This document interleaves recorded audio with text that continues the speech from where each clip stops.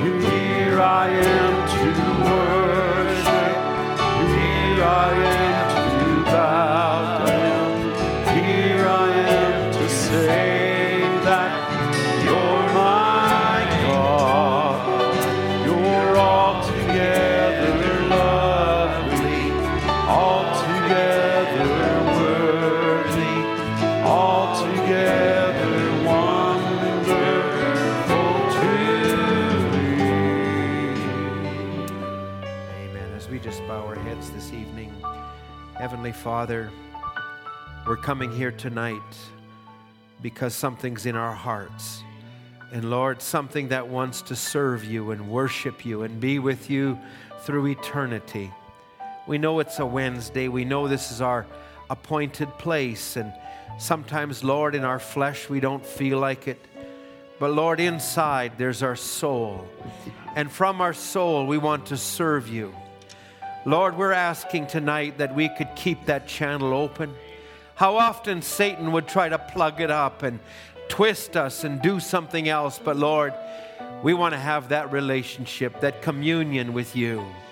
We're inviting you, Lord, as we would come, and you know the human frailties, and you know it's a Wednesday, you know the busyness of the day and the back and forth. But now, Lord, just for this short time, would you come and be in the Word and minister to us and help us. We commit us as a people. We commit both the speaker and the hearer into your hands and ask your blessing. In Jesus' name, amen. Thank you to the musicians. Let's just go to the book of Colossians chapter 1. I'm really going to be focusing on Colossians 2, but I want to just pick this little up on Colossians 1. And this is one of the most marvelous scriptures in the Bible. It was the text for the message, Christ is the mystery of God revealed. And it's one that I ponder and I think on, and I think it's an hour where God is actually fulfilling a part of this in a people called the bride. Verse 15, who is the image of the invisible God, the firstborn of every creature. For by him were all things created that are in heaven and that are in earth, visible and invisible, whether they be thrones and dominions or principalities or powers. All things were created by him and for him. When you begin to put this great being in this perspective, there's none like him. And he is before all things, and by him all things consist. And he is the head of the body, the church, who is from the beginning the firstborn from the dead, that in all things he might have the preeminence. I'm going to just ask you to have your seats, and I'll just leave you there. Ethan, I'm just going to go to a couple of different scriptures that I wrote, but I'm going to ask you just to turn first to Ephesians chapter 5, if you would, please. And in Ephesians 5, I just want to read a portion here. I want to take just the context of what we are living at and where we're going, but I also want to show where the enemy is attacking. And so in Ephesians chapter 5, this is in verses 21 to the end, you could read, but I'm just going to focus, if I can, let's go to verse 26.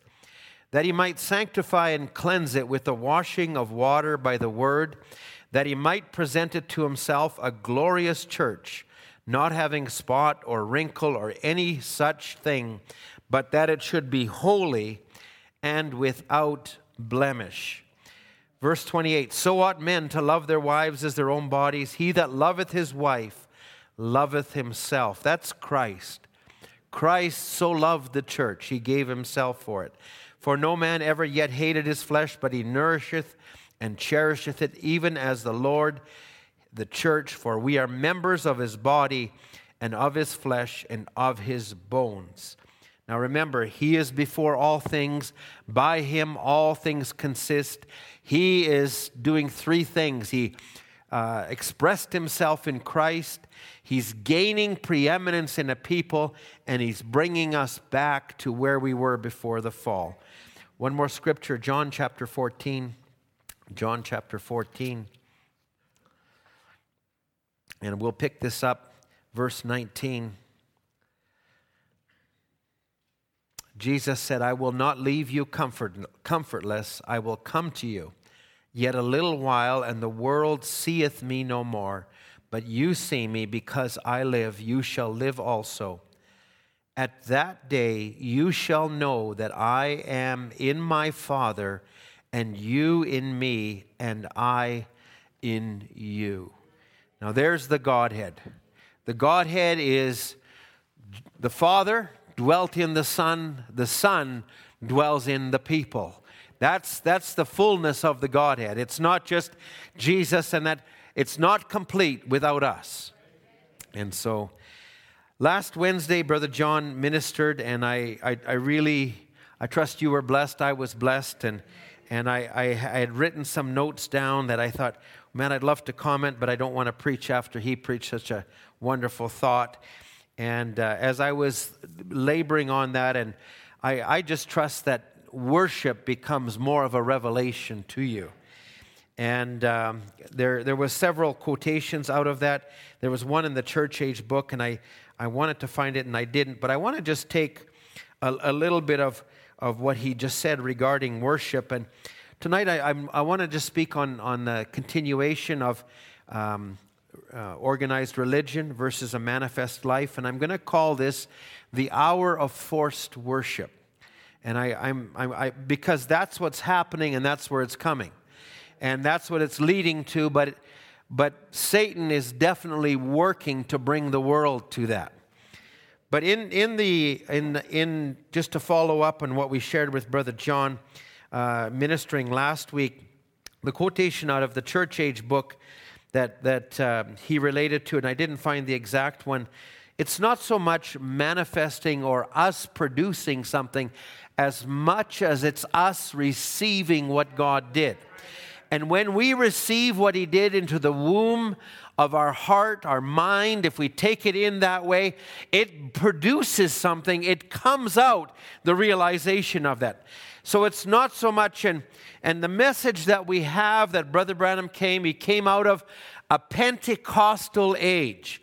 A Pentecostal age that majored on manifestations, that majored on having signs and having wonders, and that became a doctrine or an evidence, if you will call it, of being in the truth, of being where God is. But yet it's contrary to where God is working with us in this age. Because first you receive truth, then there comes a manifestation. It's not dictated by what we do. It's not by what we do. And so much of the world, and if we're not careful, we get it in the message, and we can take the purity of the message, and we can take our revelation that God has made real, and we can say, well, if you can't see it, you're not in. You ever heard that before? You know, and yeah, well, you just don't see it. You know, you don't have a revelation. And listen, if God is the one who gives a revelation, you can't force it on somebody. You can't teach it on somebody. But I believe it's an individual relationship with God. So in the Church Age book, and if I will just take two quotations here, you can't claim that the evidence, he says now in the Pergamean Church Age, that the manifestation is... Okay, so he's just talking about, I won't read all this, let me just read this. He says, you can't claim the manifestation is the evidence of a spirit-born, spirit-filled. No, sir, the true manifestation is the evidence of the Holy Spirit No, sir, I will admit the true manifestation is the evidence of the Holy Spirit doing mighty acts, but it is not the evidence of an individual being spirit-filled, even though the individual has an abundance of these manifestations. The evidence of receiving the Holy Ghost today is just the same as it was back in the day of our Lord. It's receiving the word of truth for the day that you live in. Jesus never did stressed the importance of works as much as he did the word. He knew if the people got the word, the works would follow. So it was always follow the word, the works first. When Elijah spoke to the woman who was making her last meal, he said, "Bake me a cake." And as soon as she obeyed, the works followed thereafter. The blessing followed thereafter. That's always the way it has been. Now, in the Sardisian church age, no, that's not the one I wanted. I wanted this one. He's saying now, every age, a message, a revelation was given to a messenger. The messenger was enlightened by the truth, and he would bring the truth to the people. Those that had ears that had been opened by the Spirit would hear the truth, believe it, and live it. Now he's talking about the hidden manna, and I don't want to spend time with that. But the principle is you're receiving. Now, I read what I read, and now I want to ask you to turn to Colossians chapter 2, if you will. Colossians chapter 2. So as wonderful as you can read what Paul is saying to the Colossians, and he's giving such wonderful truths in chapter 1, and you know he's writing it, and he's also I think it's partly prophetic, and maybe there was different churches. There was a church at Laodicea, different ones. But he now, after he writes chapter 1, he goes to chapter 2. Big surprise. He says, "Now I would that you know what great conflict I have for you, and for them at Laodicea, and for as many as have not seen my face in the flesh." Now remember, whenever there's a truth, Satan comes to attack it. He comes to block up the blessing. You know, the wells in Abraham's day that were a source of life, by the time it came to Isaac, the Philistines had stopped up the wells.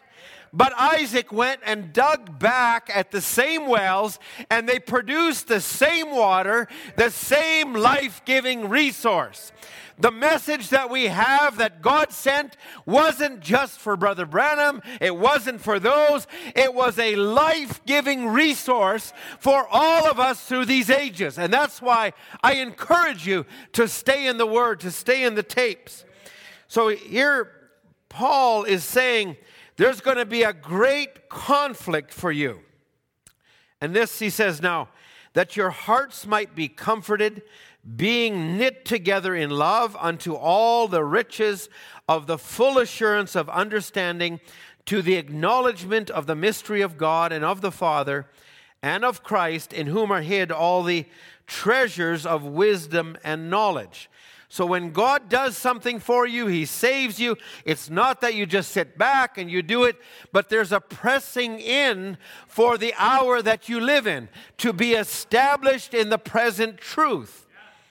So now Paul he's telling them this great mystery that was given to him, a dispensation, and he labors mightily according to the working of God in him. And now he's telling the church, now, you got to watch out. There's a great conflict ahead for you. If you would have known when you started the message all the things you'd have to face with, not around the world, but even within the framework of the message, I tell you, it would have discouraged you.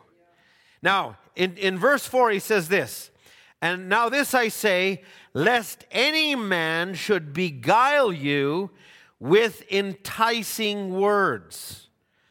Now, remember when Eve fell, and this is in 2 Corinthians chapter 11. You don't have to turn to it, but Paul makes one of the outstanding references in the Bible. He says to the people that were under him, "I'm jealous over you with a godly jealousy, because I have espoused you to one husband, that I may present you as a chaste virgin to Christ." Now Paul is saying, this message will produce that, but I'm jealous over you. But he says in verse 3 of chapter 11, "I fear lest by any means as the serpent beguiled Eve through his subtlety, so your mind should be corrupted from the simplicity that is in Christ. So he's relating what happened in the garden, and you know this from Greatest Battle Ever Fought. Brother Branham would say, before Eve ever committed a natural act, she committed it in her mind first. She began to picture it, she began to see it, and she saw that it was pleasurable and that she could do it, and that's what led her into it. And that's Satan's attack with us. He tries to infiltrate our mind to pervert the pure Word of God, or to block it up, or to not allow it to be of effect. And Paul would go right into it in chapter 11. For he that cometh preacheth another Jesus, whom we have not preached, or if you receive another spirit which you have not received, or another gospel, he says, which you have not accepted, you might well bear with him. So as Paul is talking on this, and I made reference to it quickly, I'm just going back to Colossians chapter 2. Now, this is his burden, and this is the hour that we live in. And he says, he had said in verse 4, I'm fearful, he says, this I say, lest any man should beguile you with enticing words. We live in such an age of communication. And there are so many things that affect our viewpoint. I actually marveled over the last couple of weeks in communication with some brothers that are in Russia versus some that are in the United States versus some that are in different parts of the world. And I try to, when I listen to the media and the news, I try to not just take one source. I try to triangulate so that I might get the right perspective. But I'm amazed at how much we ourselves are influenced, let's just say from the Western point of view. We're influenced by portraying the Russians as the bad guys. And listen, I'm not saying that they're pure and innocent. They're not. And in fact, the people are fine. It's the leaders that are the problem. And then, on the other hand, we can view ourselves and our leaders and say, yeah, we got freedom, we got democracy, and we make that a rallying point, and we say, therefore, we're good and they're evil. No, it's not that at all. If you take the perspective of a few Russian brothers, and they shared some things of what Ukraine did as being influenced by the Western world that provoked and brought different things, and that they reneged on some agreements, and that's brought this whole thing this way. Don't just jump in there on their side. There are brothers that are in Russia. There are brothers that are in the Ukrainian part of Ukraine, that are in the Russian part of Ukraine. That's the ones that I'm focused on. They're my brothers. But it's so easy, and the enemy will so easily pit one viewpoint against another viewpoint. And we've just come through it in North America, where the whole issue of masking and vaccinations, it pits one against the other. And if you're not careful, you jump on one side, and it's Satan gaining a foothold in the church, trying to make one see different than the other. And we've got to stay away from that. We are not of this world. We're in this world. So it's really important to look clearly, and our vision is shaped by what we take in. So I don't focus a lot on news. I do enough that I may know and see, and I take some different sources. But our major vision comes from being in the Word and feeding in the Word. And that will help you see clearly. And I actually felt myself getting angry as I'm watching some of the news reports, and I'm thinking, why don't they just take this guy out? And I'm referring to the leader of the Russian people. And I said, why don't they just take this guy out? And I'm saying, hold on a second. Like, I'm too caught up in this. And I say, Lord, help me. And then as I'm just relaxed, and then the Lord just really drops something in my heart, and I go, you're in control, Lord. And I place it in your hands. I'm not putting in the hands of leaders. So I'm using this as an example because we can be influenced in a religious way with outside sources.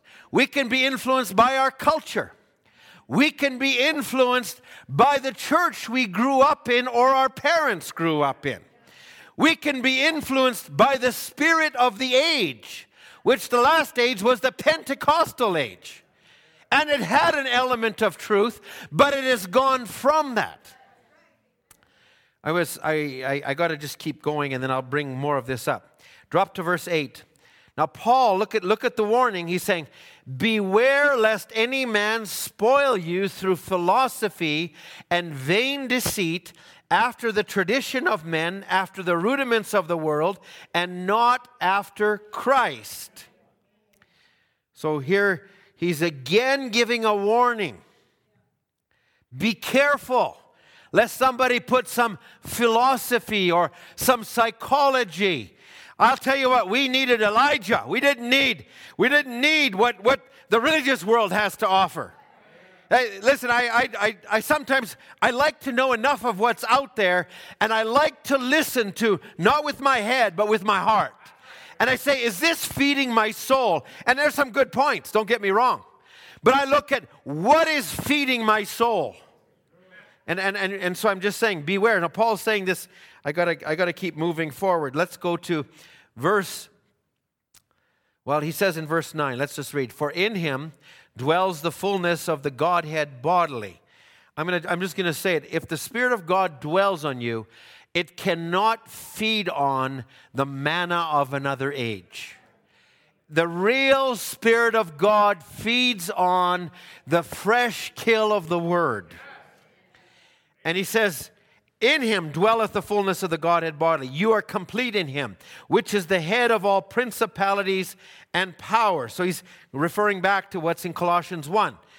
And he says, in him you are also circumcised with the circumcision made without hands, in putting off the body, the sins of the flesh by the circumcision of Christ, which is what? A new heart. So it's not so much, I got to quit smoking, I got to quit drinking, I got to quit lusting, I got to quit doing these things. No, you need more of Christ in your heart so that the desire for those things is killed. When Christ comes in, he can establish that. Now, that doesn't mean it's just a minute you receive him, bang, it's all done. No, it takes an application. So Paul is bringing all of this together. And I'm going to keep moving forward. Let me go right down to verse 18. Now, again, here's the warning against, these are perversions of the truth. He's saying, let no man beguile you of your reward in a voluntary humility and worshiping of angels, intruding into those things which he had not seen, vainly puffed up in his fleshly mind. So, these spirits can come right into the framework of the message. Except you see this, and except you hear the tapes, or except you see what brother so-and-so does, and I'm not going to name names. But these spirits come in and they creep. And except you, even as Paul would speak to the Corinthians, he's saying, why are you so carnal? You say, I'm of so-and-so. You're of this, and you're of Cephas, or you're of Paul, and others say, I'm of Christ. And it's the same spirits today. No, and the debate rages on. And it's the same enemy saying, no, you got to listen to tapes only. No, it's not tapes, it's fivefold only. No, who said that? It has to be one or the other. That's a spirit that's there to divide things. We're not there to divide things. I believe the true word of God. I believe the tapes. I believe the ministry. I believe the Bible. And I'm not taking one side or the other. I'm saying we need the full counsel of God. So the enemy will come to put these spins on things, and people that have been, let me just say this, I don't want to make people, because by the grace of God, I need God every day of my life. And I say, God, help me, that I may see things clearly and not look through a twisted viewpoint. Help me, Lord, that I don't get caught up by a deceiving spirit. Because I've had some really good friends that are learning in the message and have preached messages that blessed me. God used them. And they're not serving God today. And I go, what took their vision? What took their thinking? What set them down the path they were going on? And I would say, we all need to continually be before the Lord. Now, these warnings are here for a reason. So he says, let no man beguile you of your voluntary humility and worshiping of angels, intruding to those things which he has not seen, vainly puffed up by his fleshly mind. Worshiping of angels. That angels can be preachers, they can be other spirit things. He says, and not holding the head, from which all the body by joints and bands, having nourishment, ministers and knit together, increases with the increase of God. I believe we really need to give God the honor. Even when God is using a vessel, we say, Lord, thank you for working through that vessel. Thank you also for the vessel that yielded himself to you and that you're using him. Now, it's not just the ministers, it's the musicians. And I really say, Lord, we want to see Jesus. We don't just want to see so-and-so and this. You know, today, as I was just sharing with some minister friends, and we were just talking a little bit, and I had mentioned just a couple of services ago about Demas Shakarian, and how Demas Shakarian actually came from a family that came from Europe, or Armenian, I believe, and there was a prophecy in the town that they were there, and it was told that they would have to leave. This is 200 years ago. And a young boy caught that and he moved. He said, and you'll move to the west coast of the USA. And he did. He moved there just as the Azusa Street revival was coming. He was there in the heart part of it. And that man was Demas Shakarian. Now, not the Demas Shakarian that was with Brother Branham, but that was his father. And his father had a son named Demas. Now, he was there, he saw the truth, he saw there was a truth to it. It wasn't the final truth, but it was part of the restoration. And Demas came, and that's why I said the evidence is receiving the Holy Ghost. Demas came with a lot of the carryover surrounding that, and he couldn't see the prophet that came in this last day. He saw a gifted man. He saw that there was opportunity, and Demas turned down the word, and he began to actually, in later years, you could see how far he went. And out of Demas Shakarian comes a family that's well known in the United States called the Kardashians, whatever they're called. And out of that you have, these are reality TV stars, whatever that is. And they literally are displaying themselves in a pornographic way, almost, I can say it. What was it? It was a rejection of something that set them on that path. Now, I read a book many years ago on Frank Bartleman. He was one of the men who recorded, and Frank Bartleman, God bless him, he labored 3 years, 1905, 1906, 1907. He labored, and he saw God doing something very sovereign. And Frank Bartleman, he came out of that, and this is what we were sharing with some ministers today, and he came out of that, and as he came out of that, let me just say this, he started with the original Azusa Street Church, and then he went to one at 8th and Maple. But if you listen to him, it was, as you preached the other day, Brother Max, it was sacred sands. The Holy Spirit was so sovereign. He said, there was no jealousy. There was nothing of it. And he began to just talk about it. And as he talked about it, this is what he said.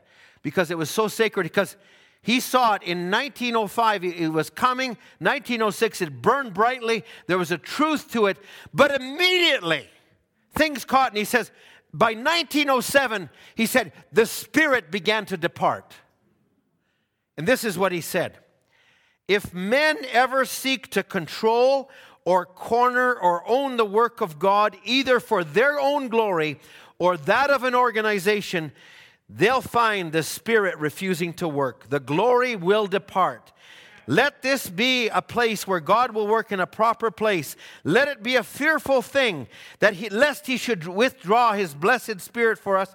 If we try to corner it, he says, that's when God departs.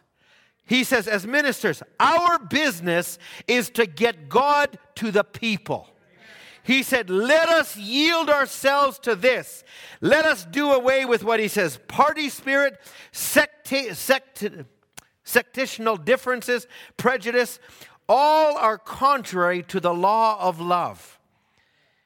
He says, he still labored in that for a while, but he said by 1908, he said it was a far cry from what it was in its moment, because an organizational spirit got in there.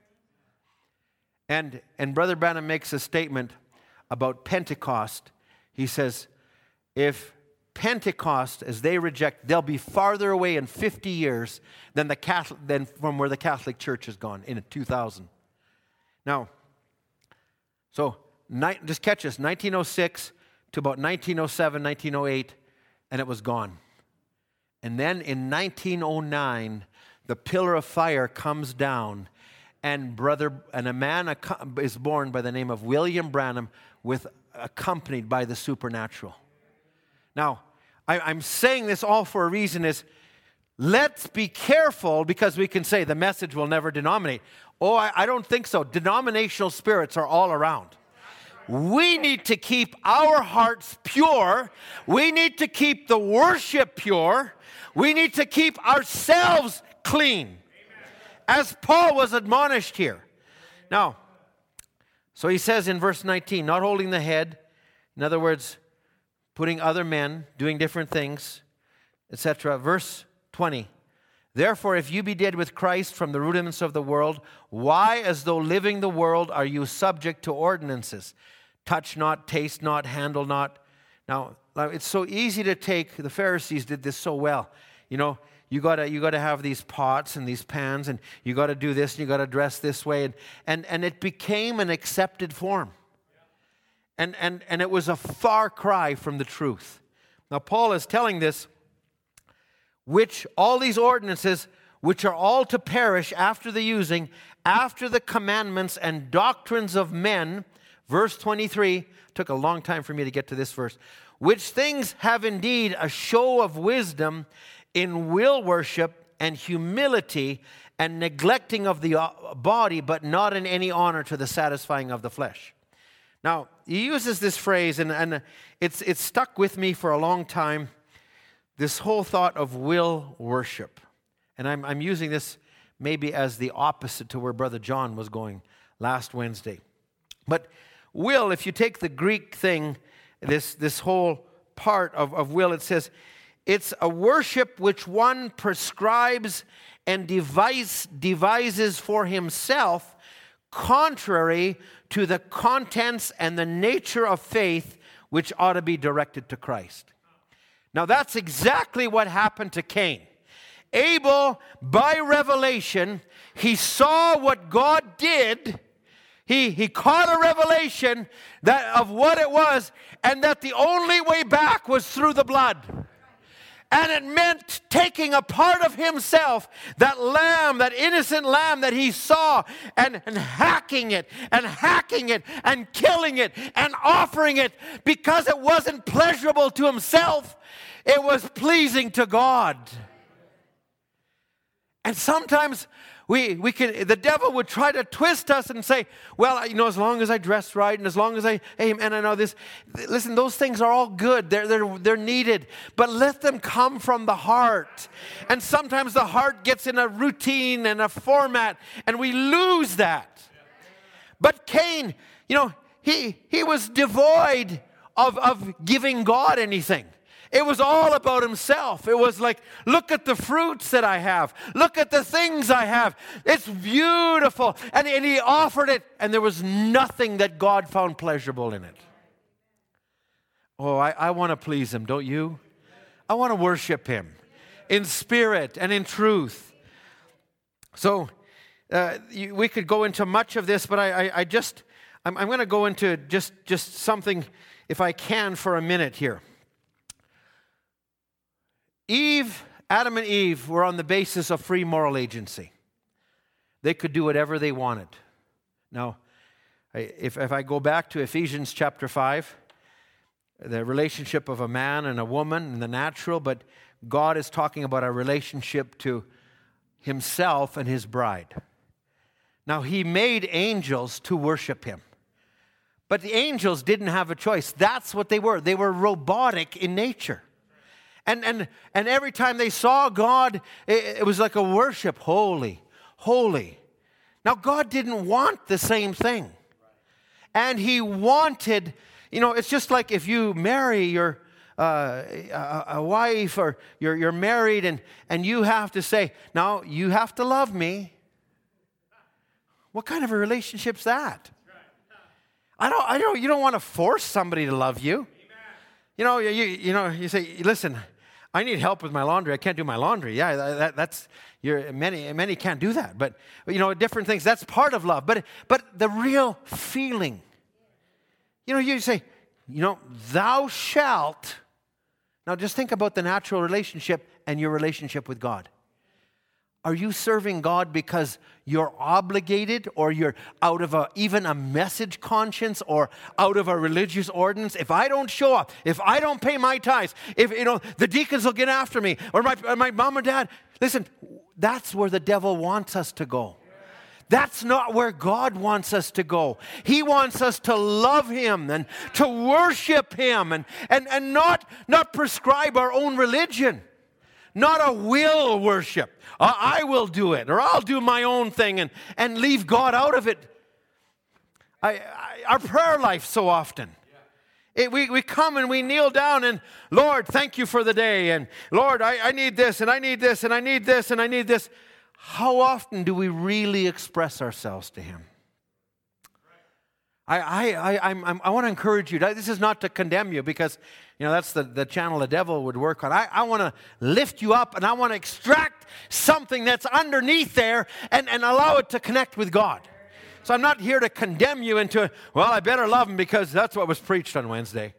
No, that's not the point. It's not what I'm doing. So now just if we can catch this just for a moment. Now, here, Christ, the mystery of God revealed. Now, he says this, he says, I don't want to read all of this. He put man on a partnership with him. Let man act as a free moral agent. That's the thing he's got you on today. You can act any way you want. You're a free moral agent. So if he did that to the first, he has to do that to the second. And everybody is on the same basis. Now, he read more. I don't want to read it all. He says, Now you can make a choice. You can take God's word or leave God's word. You can take God's word or take your denominational creeds about it, or your modernistic idea of what it is. As we were fellowshipping last night in a little study, and we're just talking about Brother Branham. Brother Branham was a Kentuckian. His natural nature was fiery temper and came as a result of his genetics. But as God worked with him, and we know he was a man, but just talk about the man himself. He loved God.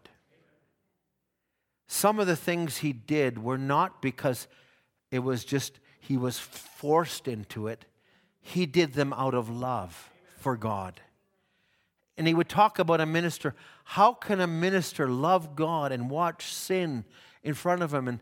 And he didn't go and blast it all the time, but he tried to say, you can live higher than that. But yet he would blast it too. But he did it because he loved God, and he lived a holy life, and he sanctified himself, and he gave himself to it. And that's where we want to lay the groundwork for God to move in us and through us.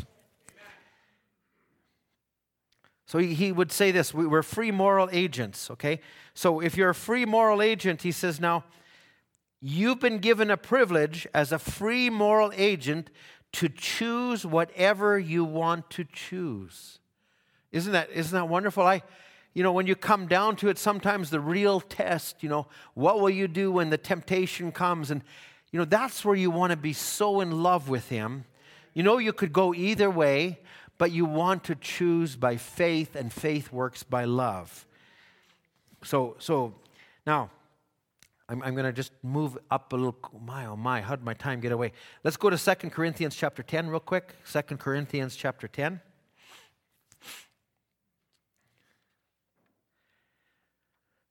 There's some scriptures that I feel like I've ministered, I've brought them up, but I don't feel like I've really nailed them the way I should. There's more to them, and I meditate them, and this is one of those.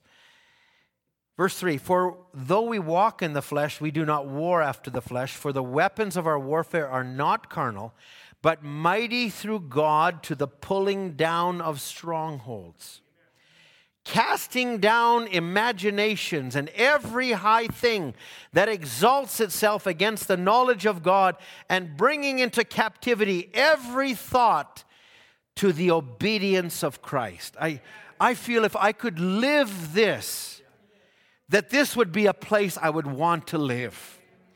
Lord, cause me to live in this place. Cause me to desire and love you so much that I could cast down all the contrary things. And this is where Satan attacks us. So he will take us, and Brother Branham would talk about it. He says, your outside man, your physical being, this is God of this evil age, the see, taste, feel, smell. But inside of that spirit is a soul. It's controlled by one thing, your free will. You accept what the devil says or what God says. And that'll determine what spirit is in there. If it's the Spirit of God, it'll feed on the things of the world. It won't feed on anything of the world. Now, every one of us, you can get condemned by this so easy.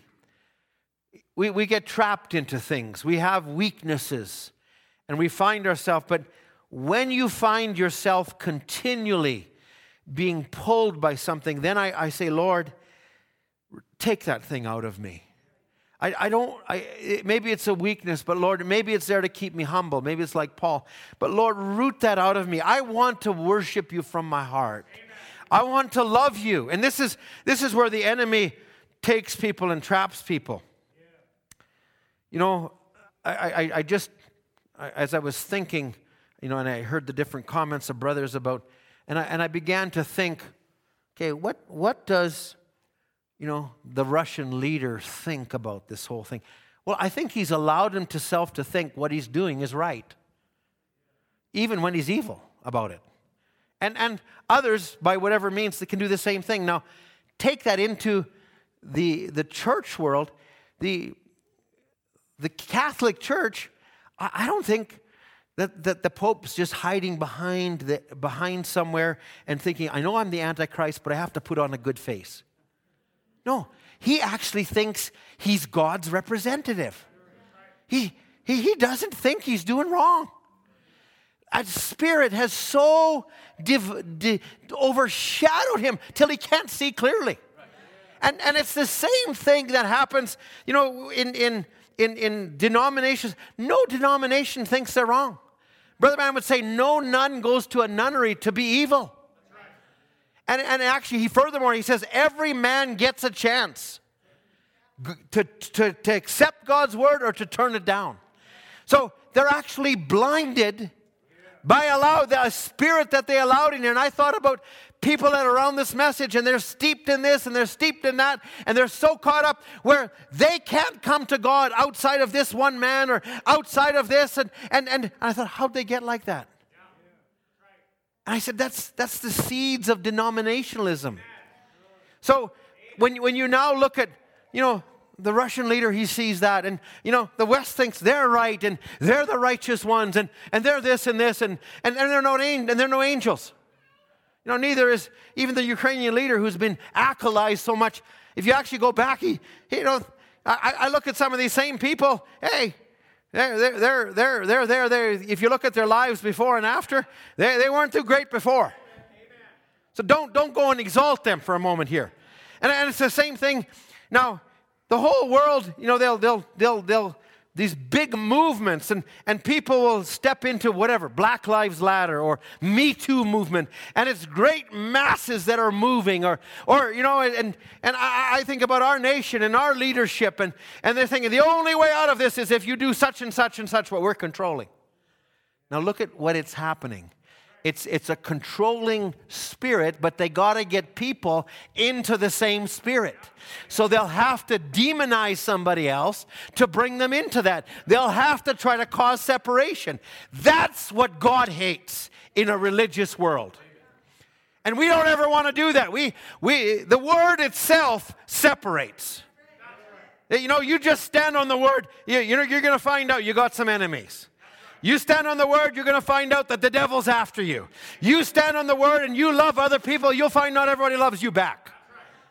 But it's important to keep our attitude clear. So it's not so much in will worship. If you do it the way our group does it, and then not like that group, it's got to come from the inside, friends, is what I'm saying. So Brother Branham would say, the love of the world, it's because the love of God has not entered that. Why do sinners run to it? Because the love of God hasn't come in. Brother Branham talks about Paul in Christ the Mystery. He says, and he talks about Paul, a prisoner. Paul, when God gets you to be a prisoner, you can't do anything but what the Spirit says do. Paul, with all his great intellects, now just think about Paul as learned as he was. The nature that he had, and how when it was twisted. Now, he always had the seed of God in him, but it was blurred. And when it was twisted, it caused him, in a religious fervor, to persecute them.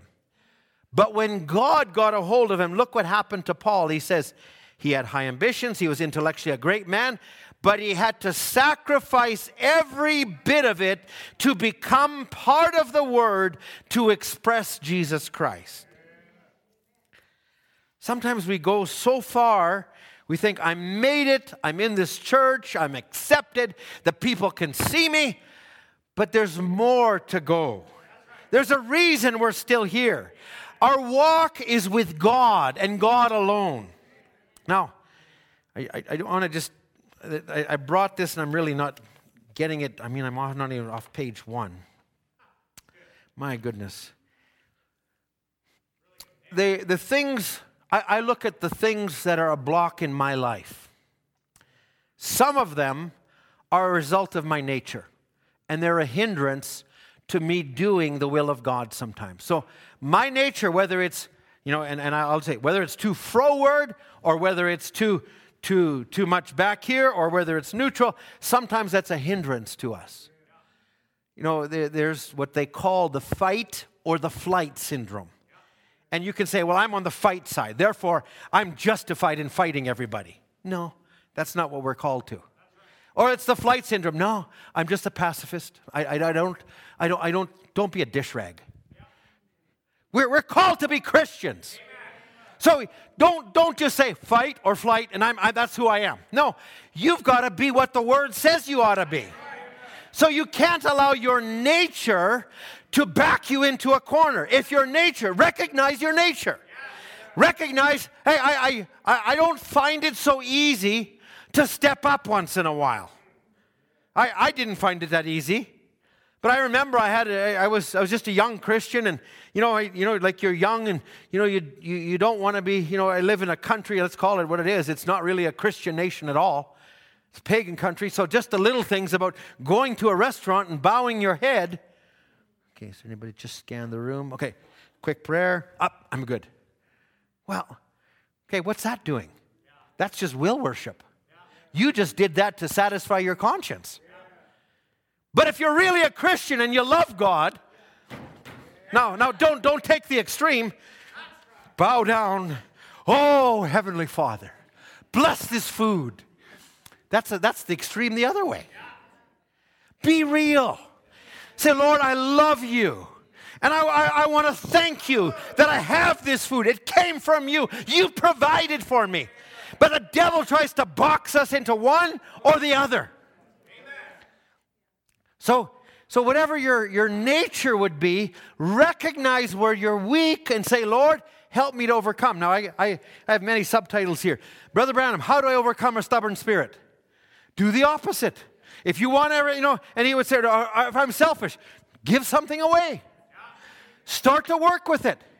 I get so emotional and I get so wrapped up. And he says, start to, I said, was it Ernie Fandler or something?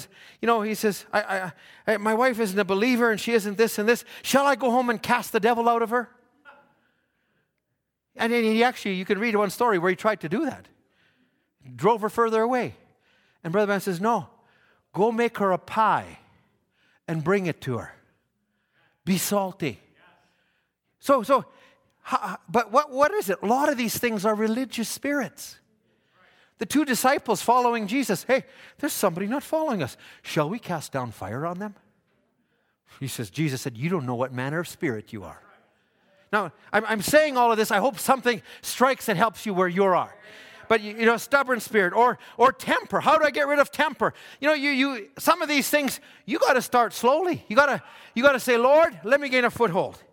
Sometimes you got to starve the spirit that is taking a hold of your life. Start by not watching certain things. Start by not recognize where you're weak and say, Lord, I'm going to cut that off from going into my mind because, Eve was a vessel. And the vessel, Satan knew how he could get to her by reason and by doing a certain approach. It was entering through the mind. But this Eve is going to overcome those things.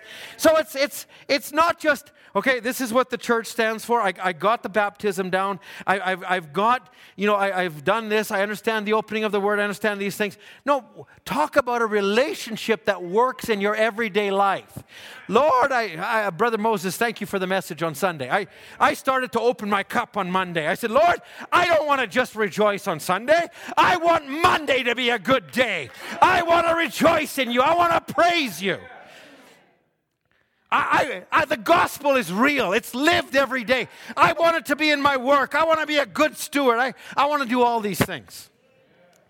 So our nature, we recognize our nature, and there's many things in the message where Brother Branham takes the time.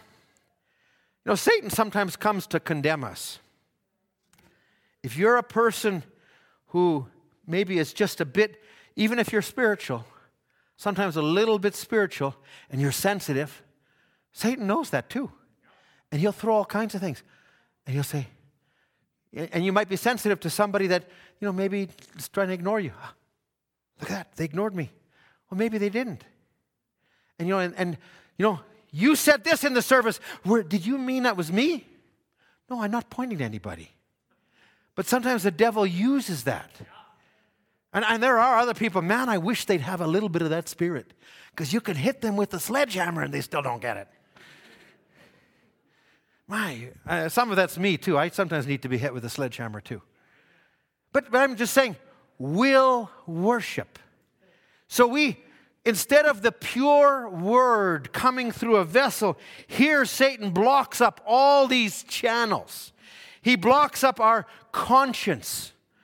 Way back in Pentecost, we would always lift our hands and we'd always jiggle and that's the way we worship. But it's from somewhere else. I feel like, brothers, you remember, sorry if I'm just being open here for a minute. The whole thing, I got, my wife and I, we traveled to the East Coast, and it was to Prince Edward Island years ago, and the Swanson family had told us of some people that were denominational Christians. I found out they were UPC. And so we went to church, and there was no other message church in the island at that time. And we went there, and we walked into the church, and it was, the women were dressed nice, nice long skirts, and their hair was long, and everything was good, and but their conscience condemned them, where the Bible said that a woman should have a covering, and all the women had long hair, but they also wore hats on top of it. And I go, you already are covered. But here's Satan throwing that.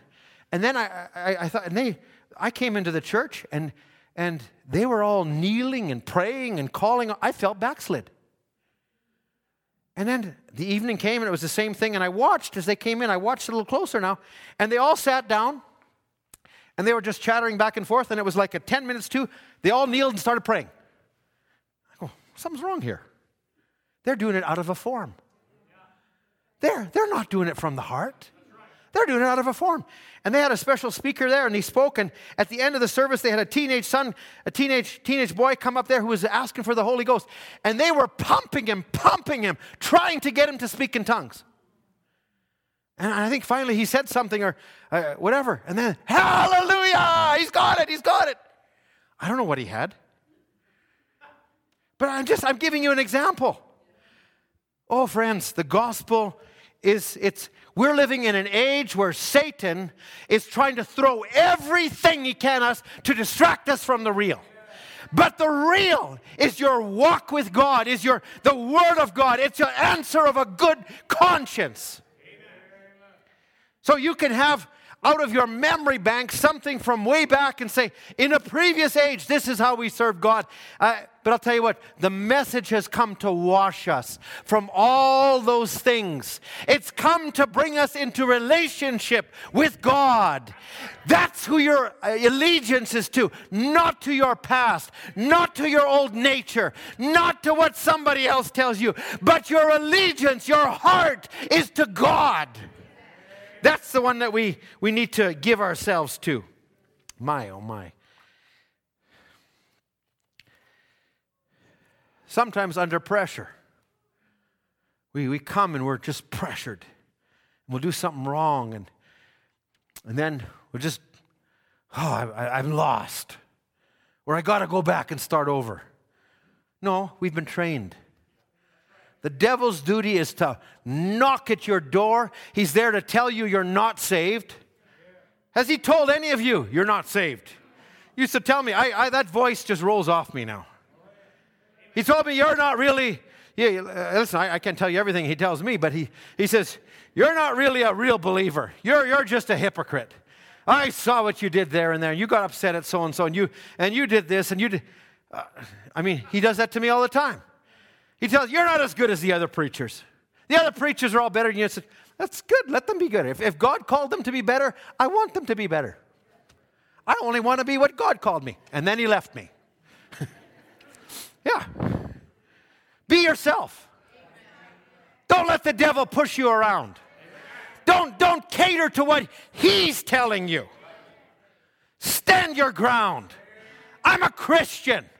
I am not a sinner. I belong to God. I don't belong to you. My mind doesn't belong to you, devil.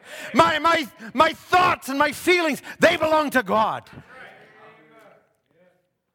Well, this has come out a lot different than I thought, but I'd probably cut to the chase quicker because I had a whole bunch of quotes I was going to work my way through. Let's go to Genesis 11, not Revelations. Genesis 11. Just pick this up for a moment. I'm saying this for a reason because the seeds are being sown in the world.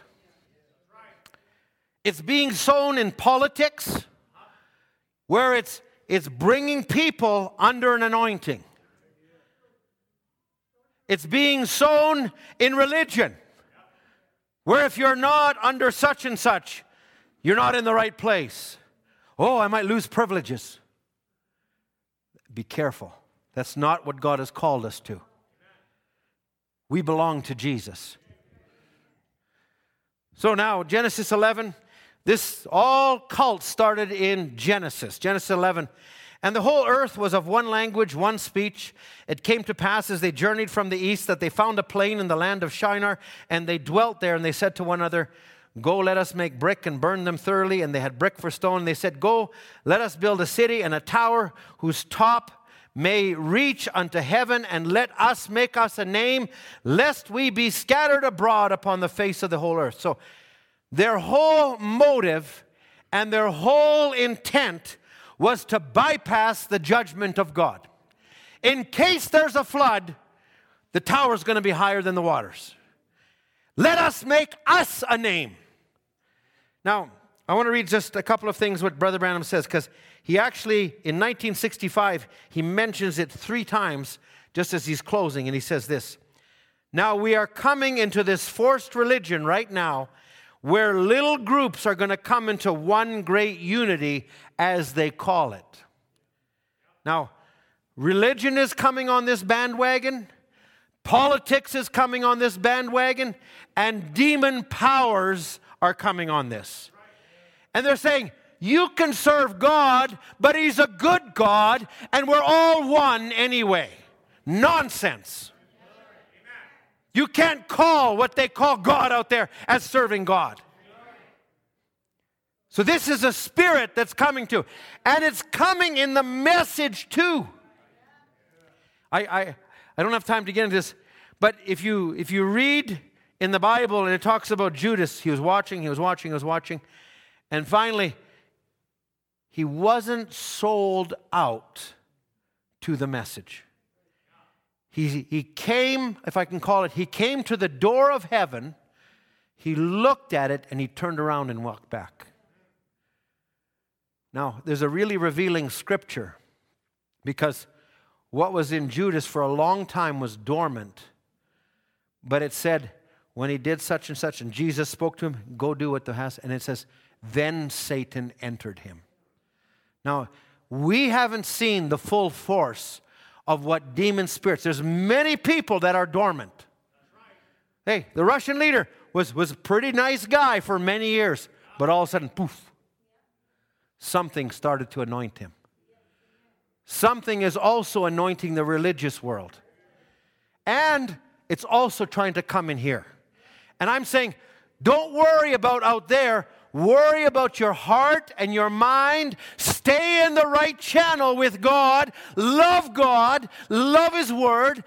Be in the right place. I'm winding down. He said, now, this forced religion, some believe in this, some believe in that. The Bible says, how can two walk together except they be agreed? It'll never work.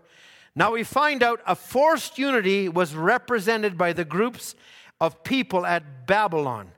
God could not put His name to such a thing as that. He never did. He never will. Though they tried it, they put their name to it.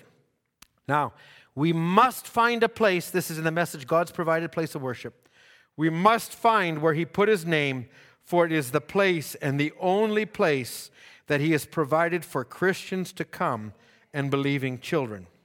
In the same message, God's only provided. He says, now, I won't read all of this, but he talks out of Hislop's 2 Babylons. He says, it was a forced religion.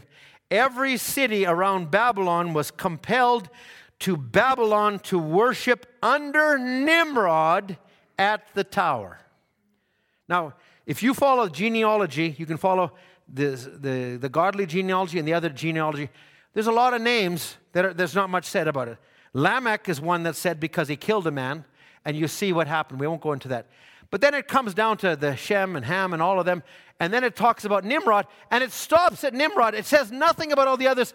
And now it talks about Nimrod. There's 2 paragraphs designated. And he was a mighty hunter before the Lord. So his characteristic was to gather the people. Now it came under an anointing of one man. I'm just winding down.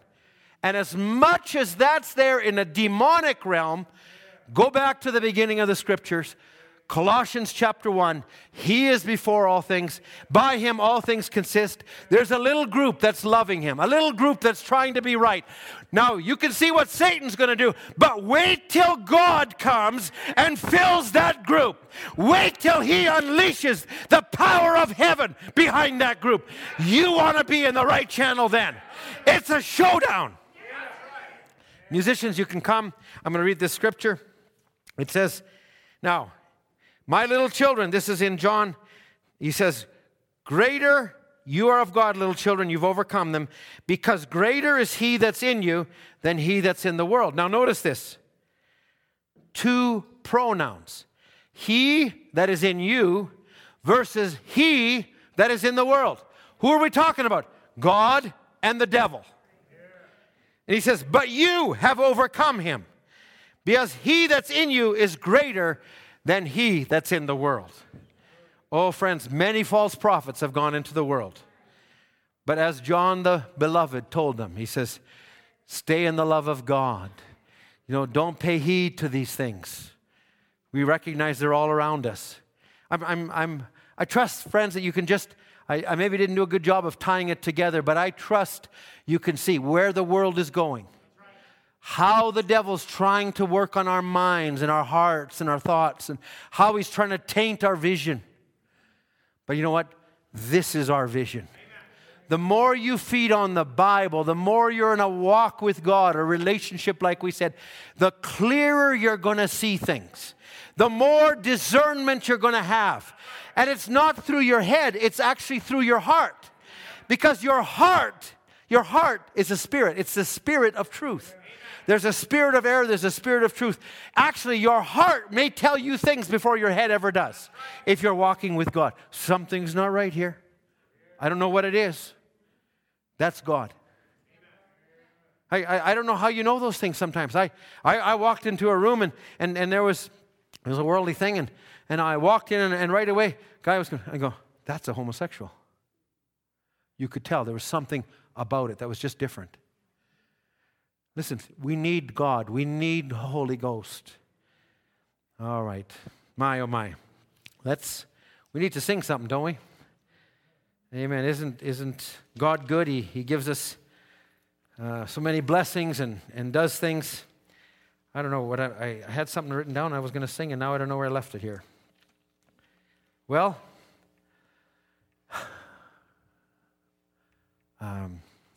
how great is our God? Not the one, how great is His word, but the other one. How great is our God? Yeah.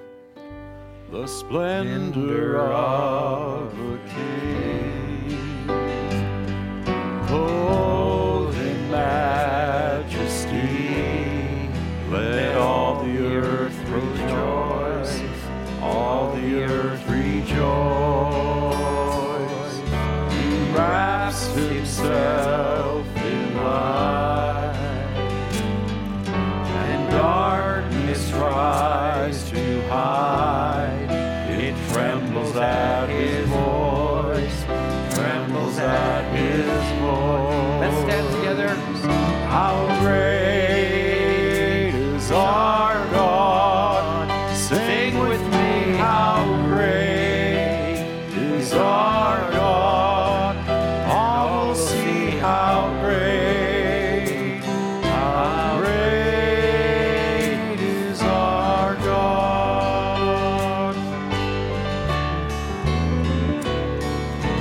Age to age He stands, and time is in His hand, beginning and the end, beginning and the end. The Godhead three are one. Father revealed in the Son, the Lion and the Lamb, the Lion and the Lamb. Oh, how great is our God. Sing with me, how great is our God. All will sing, how great is our God. Unveiled before our eyes, the masterpiece of Christ, His love beyond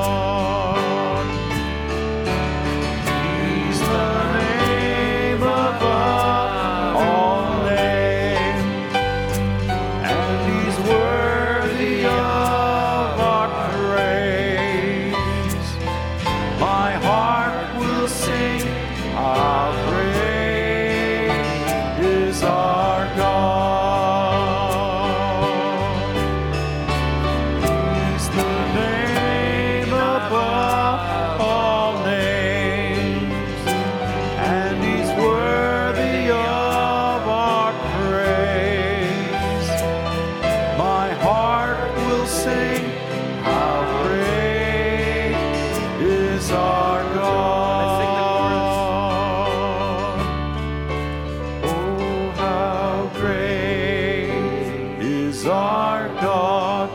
Sing with me, how great is our God. All will see how great is our God. Let's sing it once without the music. How great is our God.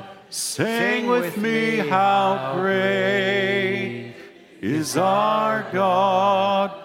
All will see how great is our God. Oh, how great is our God. Sing with me, how great is our God. All will see how great is our God. This is my desire. This is my desire. This is my desire to honor you,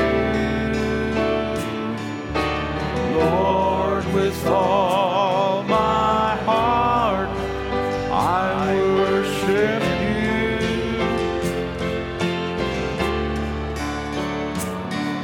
With all I have within me, I give you praise. All that I adore is in you.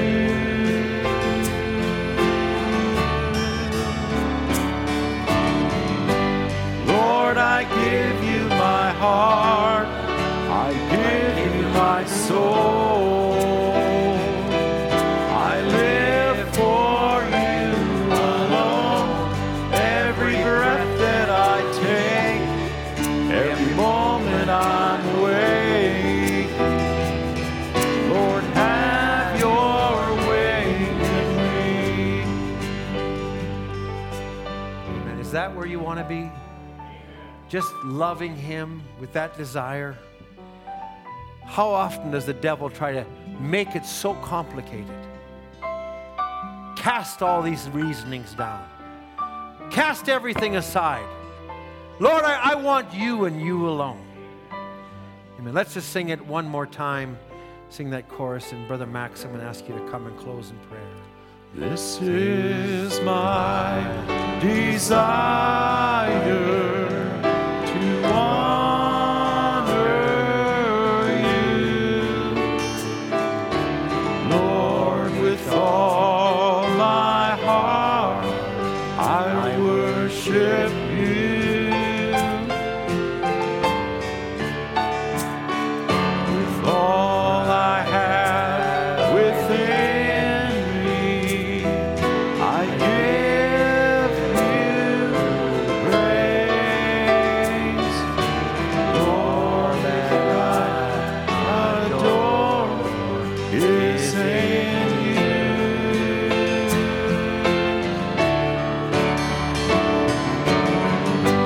Lord, I give you my heart. I give you my soul. I live for you alone. Every breath that I take, every moment